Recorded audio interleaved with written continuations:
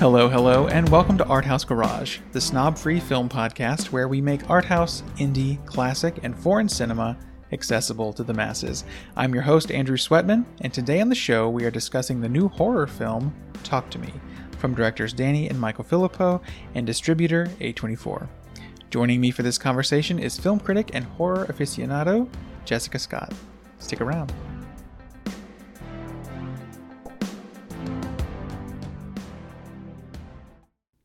Join us today during the Jeep Celebration event. Right now, get 20% below MSRP for an average of $15,178 under MSRP on the purchase of a 2023 Jeep Grand Cherokee Overland 4xE or Summit 4xE. Not compatible with lease offers or with any other consumer incentive offers. $15,178 average based on 20% below average MSRP from all 2023 Grand Cherokee Overland 4xE and Summit 4xE models in dealer stock. Residency restrictions apply. Take retail delivery from dealer stock by 4/1. Jeep is a registered trademark.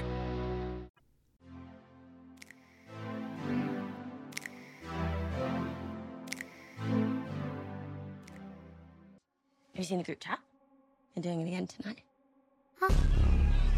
No. Please. It's my mom's Remembrance Day. I just want to forget about it.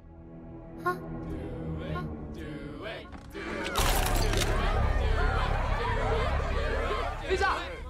I'll do it. Cannot go for more than 90 seconds. Am I clear? What happens after 90 seconds? They'll want to stay.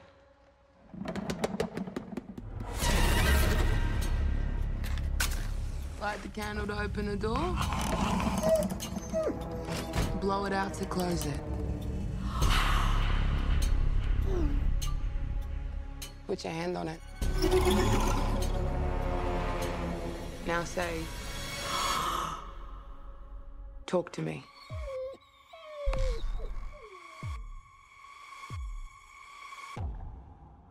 Talk to me.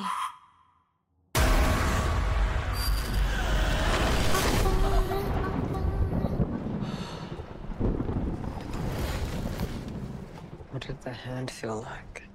It felt amazing. I could see and feel everything on the other side. So my mom, she was trying to reach out. I'm here. Still been seeing stuff. You mean saying stuff? What if we opened the door but we didn't shut it? Oh my god, they followed us! I like him. They're not gonna stop. They're never gonna stop!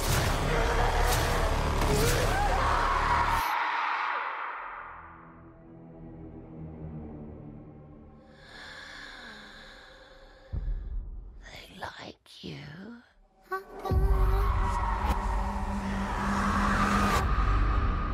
Talk to me. Welcome to Art House Garage. A24 is a film studio that has made a name for itself, producing high-quality and creative movies, and a rather popular portion of the films they put out are horror films. Things like Hereditary, Midsummer, The Witch, Under the Skin, Green Room, Saint Maud, X, Pearl, and Bodies, Bodies, Bodies all came from A24, so when they bought an indie horror film out of Sundance this year, people took note. That film is Talk to Me, which you just heard the trailer for. The film is from Australian directors Danny and Michael Philippou. The film follows Mia, who is grieving the recent death of her mother, when she and her friend Jade encounter something supernatural. A couple of their classmates have a creepy ceramic hand that can supposedly possess you if you complete a certain ritual. They treat it basically like a party game until, wouldn't you know it, things go too far.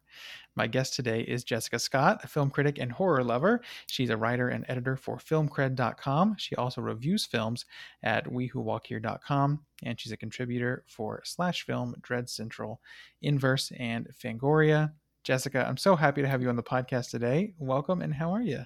Thank you so much. I'm thrilled to be here. I'm doing very well. Excited to talk about horror movies today. So thank you for having me. Absolutely. I'm so glad. And we met at a film mixer thing and quickly found out you love horror. And I was like, I got to get you on here to talk about scary movies. Because I love scary movies, but I don't feel like I watch certainly as many as you probably. But I always feel like I'm have so much to learn, and like there's so many classic horror and things that I need to fill in the gaps and that sort of thing. So anyway, I always love talking to someone who is a big horror fan. So I believe that you saw Talk to Me at Sundance and you were a fan of it. And again, you watch a lot of horror movies. It also feels like lots of horror movies are coming out all the time. In general, why did Talk to Me stand out to you? I First of all, it was very scary. I don't Yeah. think a horror movie has to be scary to be good. Mm. Horror does a lot of different things, and Mm. making somebody sleep with the lights on doesn't have to be one of those for a horror Mm. movie to be successful. But I found it very scary, which I love. After you watch enough horror movies, you kind of get to the point where not everything scares you as much as it used to. So Yeah. finding something that freaks you out is refreshing.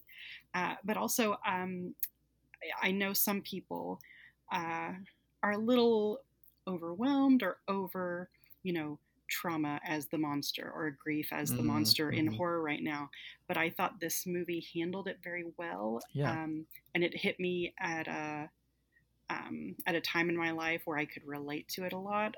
So I lost my father about 2.5 years ago, and watching Mia go through, the loss of her mother, I related to her a lot. But also, I think it tackles a lot of well-worn tropes in horror, well-worn subject matter, and it does it in a fresh and an interesting way, which is all I'm looking for a lot of times in horror movies, because nobody. It's hard to have new ideas, but if you tackle old ideas with a fresh perspective, that's always exciting. Yeah, absolutely. Yeah, that's really well put. I think for me to answer that question again, not as well versed in horror, just how creative it is. Like I like the opening shot, really opening sequence. Immediately, I was like, "This is really cool." Like these, I feel like I'm in good hands with these, directors, based on that opening sequence, and continue to be that way. And yeah, I love that. Just to like talk about horror in general, I guess I heard once that horror is a good way to experience some of those negative emotions like fear or grief or whatever in a way that you have consent and you can still feel safe and explore those feelings. And I think this, so that's cool to hear that it had some personal resonance for you. And I definitely have had that with horror movies over the years. The Babadook is actually one that I really think like helped heal me from some different things back in the day. But yeah, so that I always love when a horror movie can do that. Mm-hmm. Well, digging in a little more specifically, what did you appreciate about this film, either the story or the filmmaking, or were there specific things you liked? I did. There are different things with Mia's story. I liked that they weren't afraid to get into some of the uglier parts of grief, and I don't mean that in a judgmental or a derogatory way. Just how much it kind of takes you over and runs your life, at least for a little while.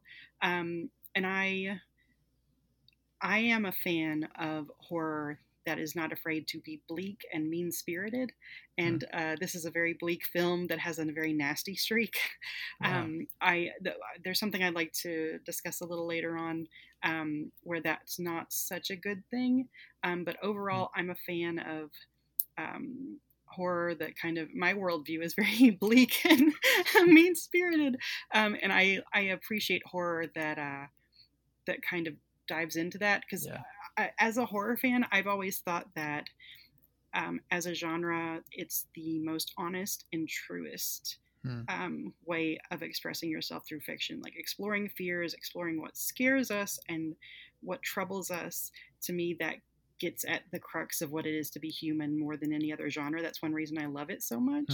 And when movies aren't afraid to not give you a happy ending or not tell you that everything's going to be okay in the end, I always appreciate that.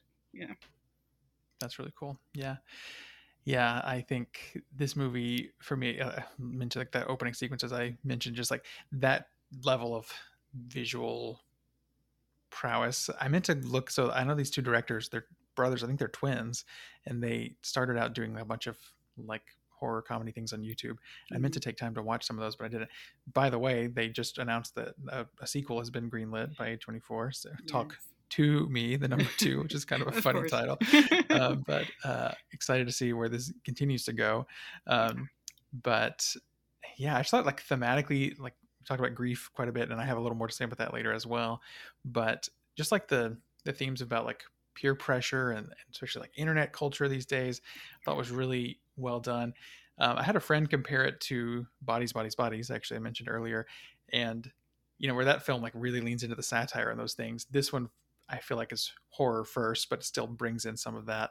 And I really like that because, yeah, I agree. This movie scared the hell out of me, and that I feel like doesn't always happen. I don't know with movies, but there were a few sequences that really got to me, and yeah, and just the writing generally. I think there's a little bit of a high wire act, without spoiling it yet. We'll talk spoilers in a few minutes, but towards the end of the film, where you're not exactly sure who to trust, and Mia's not sure who to trust, and I genuinely was unsure for a few moments, and I thought that was really well handled. Yeah. Mm-hmm. And I'm almost 40, so it's silly of me to say this, but it felt very authentic. Like it's hard for, if you're not a teenager yourself, or if you're not really close to that age, it's hard for you to write characters that age well. But I think they did that. Obviously they're younger guys, but just the idea that if you've got a haunted hand that lets you talk to the other side and you're a teenager, what are you going to do? Of course, you're going to throw a party. Kids today, they're going to have their phones out. Everybody's taking a video. It just felt very true. Like that's, I think, a common gripe that perhaps non-horror fans would have with horror movies is nobody would act like that in real life. People would do this in real life. This is exactly what would really happen. And it would go that wrong, I think. So I like that they kind of captured that, and it felt like you were there with those kids. I liked all the performances, and you could feel, the friendships and the camaraderies and the rivalries and everything that everybody remembers from high school. So I really liked just the atmosphere that, like, Bodies, Bodies, Bodies is another movie I love. I love that party going horribly wrong vibe. So yeah, for sure. And I think too, because it really feels like, okay, if they had drugs or like the peer pressure to drink or whatever. And actually there is a sort of nods to that, because the younger kid at the very beginning, he's like, you better not be smoking in front of my mom or whatever. You should try it. But it also, I mean, I agree. Like, it felt familiar to when, like, I don't know, I'm in junior high and my buddy has a dirty magazine or something, and it's like, hey, I want to know about this too, like whatever. But yeah, just like the way that, or like when the young kid is like, please, I want to try this, like, just seems so much like what the younger brother in a situation like that would do. Yeah, that was all really well handled. Did you have anything about this film that didn't work for you? Yeah, I have seen, now that more people have been able to see it since it's hit wide release, I have seen some critics of color in particular talking about, Mia, things start going wrong, and Mia has kind of this surrogate family with Jade and her mom and her brother. And they were talking about how, Mia's Black and most of the other characters are white, and she is the one who is kind of demonized. She's the troublemaker. She's the one who introduces drugs and everything. She is the character that the movie treats the most cruelly. And it's kind of an example of colorblind casting not taking nuance into account, I think, where, the only Black character is being punished. The only Black character is being made out to be the one bringing trouble into the situation. The only Black character wants to be assimilated into this white family. I have seen other critics talking about that they took issue with that, and rightfully so. That makes a lot of sense. And, I think it's important to, like, read a lot of reviews from critics of color and to see what they say about it, if it's not something you noticed, or if it's it's something I picked up a lot more on the second watch after hearing what they had to say. So I would just, that aspect of it, and also take into account other voices when thinking about the movie. So that would be my main answer to that question. Yeah, I think that's a great point, and I hadn't really thought about that. Especially when there's like the younger generation, I feel like, oh, they're going to be post-racial about things, but of course that's me as a white person, like, not realizing again that we need nuance with those things. So yeah, thanks for bringing that up, and that's an interesting perspective. I did see that there's some protests about the film, like some countries are not screening it because there's a trans actor that it features heavily into it, and the filmmakers have been like very pro trans rights and everything, as you would expect, and as they should be.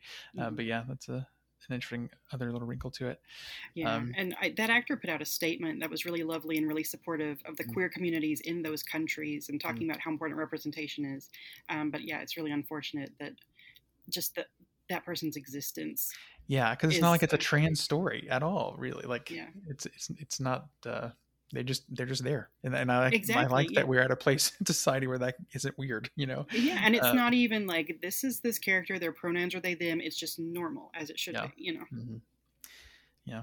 Well, my only real criticism that I could think of, and this is a pretty minor thing, but just like talked about how there's this theme of grief throughout most of the film. I feel like it could have been a little bit more. I expect it to be a little more pointed in the ending, maybe, because I think it gets to a certain point, and then the ending just kind of, we have like a great horror ending. I love the ending of this, but it doesn't exactly tie into the grief as heavily as I thought it might, I guess. But it's also something like I was like, what do I have anything negative to say about this? And I kind of like had to come up with it, and made me think I need to watch this again and make sure that's true, because it may be just my own interpretation of it, not seeing that in the ending. But again, like it gets to that certain point where the stuff is happening with her father, and then that final act, which again is great. But maybe we should go and get into spoilers now. Or do you have any non-spoiler favorite moments of the film, and then we can talk about favorite spoiler moments of the film? Okay, non-spoiler favorite moments. I do love, the party montage where they're. I love a montage anyway, but where they're just goofing around with the hand. I love just the design of the hand itself. Yeah, it's very creepy, but also very inviting the way it's positioned and the writing and everything, and just. Mia Sophie Wilde she is so good when she slips in and out of the different personas, and but yeah, just the hand itself. I'm a sucker for a good seance movie. So I really love that. If they don't start selling replicas of that, they're fools. Oh, yeah. I'm sure they will. A24's got such good marketing and merchandise and stuff. I'm sure that will be out there. Yeah, I've mentioned the opening sequence a couple times, but it really is like the fact that it's all one shot. I think is really amazing. One of my favorite movie openings ever is Children of Men, and it's because it's that single take that ends with this really surprising thing. It reminded me of that immediately. Thought that was fantastic. And then I guess this is kind of getting into spoilers, so spoiler warning now if you haven't watched it. Highly recommend if you're into this sort of thing. A lot of people, I've talked to some people that, I like horror movies, but possession is a little too much. I don't know if I can handle it. And I'm like, it is really scary, so maybe not for you. But I do recommend it. So, but the sequence, the first thing that really scared me was that sequence with Riley, the younger brother, when he gets possessed. And of course, that's also when it goes wrong. But it I had this like the hand over mouth, like, oh my God, what's happening? Sitting in the theater, so upset by that. And I thought that was just really well done. And then again, that final sequence too, I once at a certain point, I was like, oh, I see exactly where this is going, but I still freaking love like how it, that the final moment. And really that last, it's probably only like 60 seconds or something where she's like walking to the hospital and you realize like she's like in the ethereal spirit realm or something, and she's not experiencing time the same way. But it doesn't like explain that. You just feel it suddenly, and it's like, oh, this is really cool. But yeah, also just the whole sequence where it is where it really digs into the grief stuff, where the spirits are telling her, oh, I didn't actually kill myself. So her mother, I didn't actually, die by suicide. And this isn't really your father, he's an imposter. And like that's when it really started to play games with Mia's head and kind of with the audience's head as well. I thought that was all really, really well done. But yeah, what about spoiler moments for you?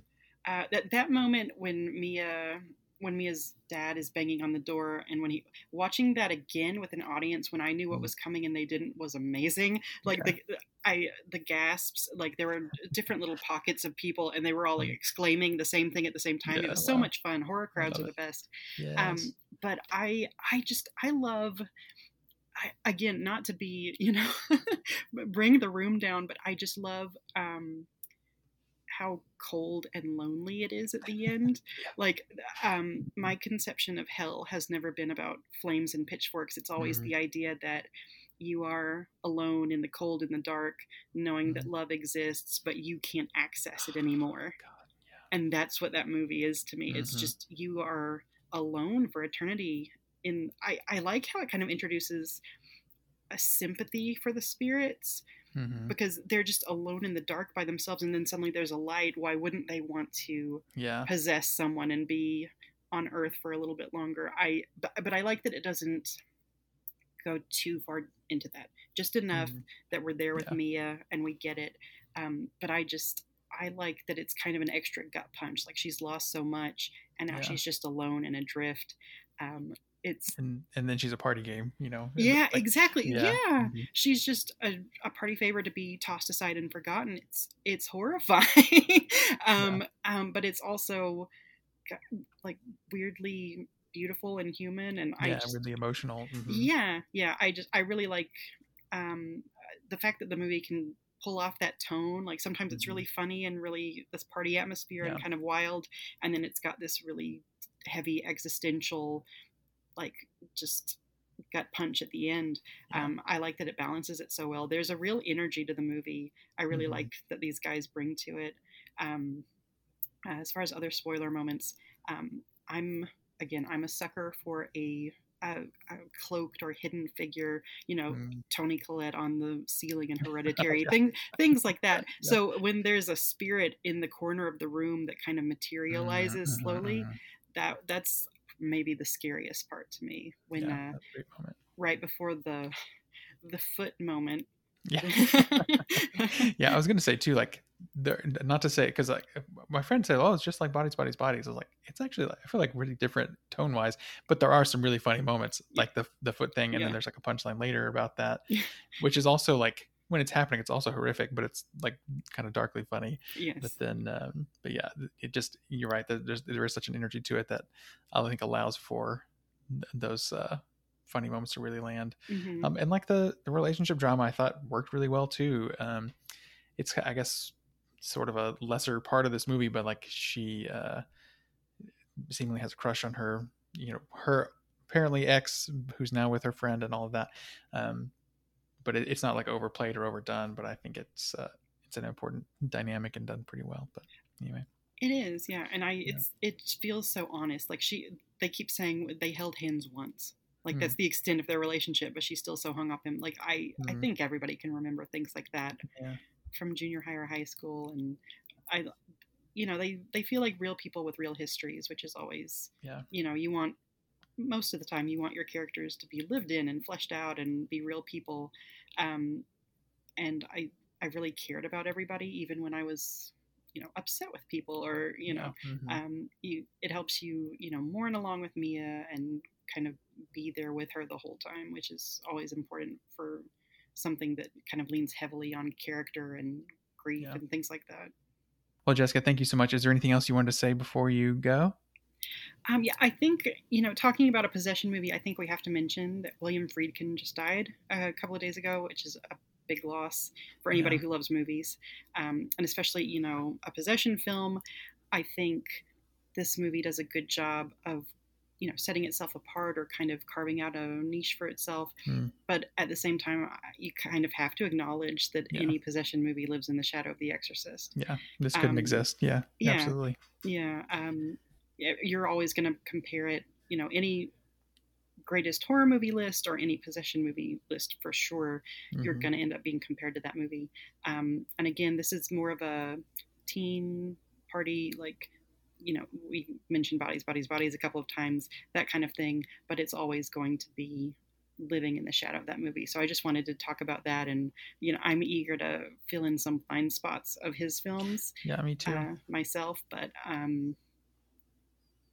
anyway, I don't mean to turn it into a Friedkin podcast, because I could do that, but I just wanted to mention that, just that it does a good job of differentiating itself, but we have to kind of pay tribute to the master as well. Absolutely. Yeah. And totally makes sense to bring that up, and especially with that so recently. And yeah, what a huge loss. I actually had another friend say, hey, you're going to do anything Friedkin related? And so maybe get them on, get you on, we could do a Friedkin podcast. Who knows? I'll see if there's time for that. But yeah, definitely a huge loss in the film community, and worth acknowledging. Thank you so much, Jessica. This has been a real pleasure talking to you about this. And I would love to have you back very soon on the podcast. Where can we find you online? You can find me on Twitter at We Who Walk Here. I have a website, wewhowalkhere.com. It has, writing specific to that site, as well as collections of other podcast appearances, other places I've written, things like that. And I'm an editor at Film Cred. I write for Dread Central, Daily Grindhouse, other places. So I'm always sharing my work on Twitter and on my website. Very cool. I will link to all of that in the show notes. Thanks again for your time this evening, and we will talk to you next time. Thank you so much. Huge thanks to Jessica Scott. What a pleasure talking with her, and I hope she comes back again very soon. Stay tuned to the podcast in the next few episodes. Planning to get back to the Aronofsky series. We had parts 1 and 2 some weeks back and had to take some breaks, but we are getting back to that. The next episode will feature Requiem for a Dream and Black Swan. And with that, thank you so much for listening to Art House Garage. We have a few years worth of episodes now. You can hear all of those in your podcast app of choice. Our theme music is by composer Paul Hunefeld. Learn more at appallingproductions.com. If you want to support Art House Garage, become a patron over at patreon.com/arthousegarage or find a link in the show notes. You can also buy an Art House Garage t-shirt at arthousegarage.com/shop. If you want to support us without spending any money, leave a rating or review in your podcast app. That is hugely helpful. Stay in the loop about Art House Garage and the films we're covering by subscribing to our email newsletter. That's at arthousegarage.com/subscribe. Or you can email me directly, Andrew, at arthousegarage.com. And of course, follow on social media. You can find us on Facebook, Twitter, Instagram, and Letterboxd. Just search at Art House Garage in all those places, or find links in the show notes. And that will do it for this episode. Thank you again so much for listening. And until next time, keep it snob free.